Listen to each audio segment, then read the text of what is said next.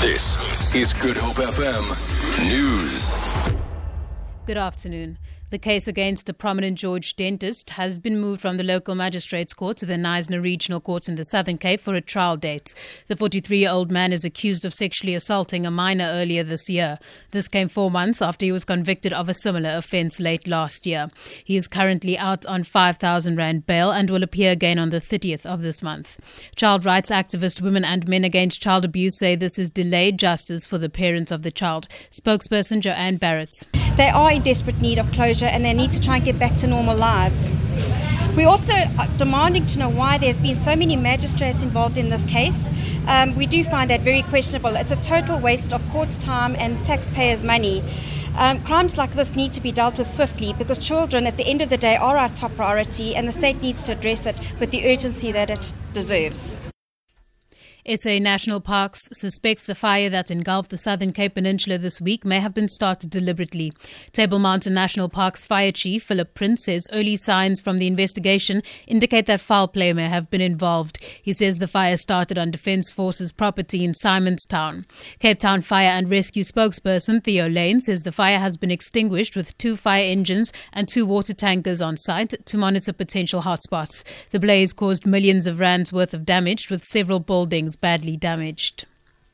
The following story may be upsetting to sensitive listeners and children. Suspected clitoris mutilator Peter Fredrickson has been denied bail in the Bloemfontein Magistrates Court. The 63-year-old Danish national was arrested in September after police said they had found female genitalia in a freezer at his house.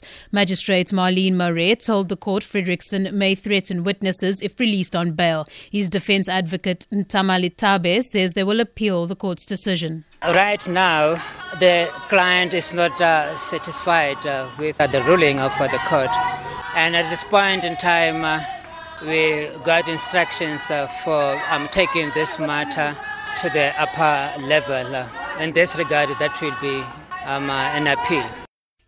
The N2 between Albertinia and Still Bay has been reopened for traffic. The road was closed earlier this morning after a truck had overturned, blocking incoming and outgoing traffic and causing significant delays. Provincial Traffic Chief Kenny Africa says the driver lost control of the vehicle and escaped with minor injuries.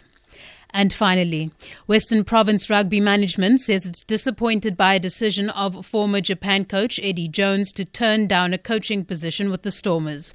Jones has been approached by the England Rugby Union. Western Province President Thurlow Wakefield says they could not stand in Jones's way after receiving an offer he couldn't refuse. Jones will, however, meet with the Stormers coaching staff to help with their pre-season preparations next month.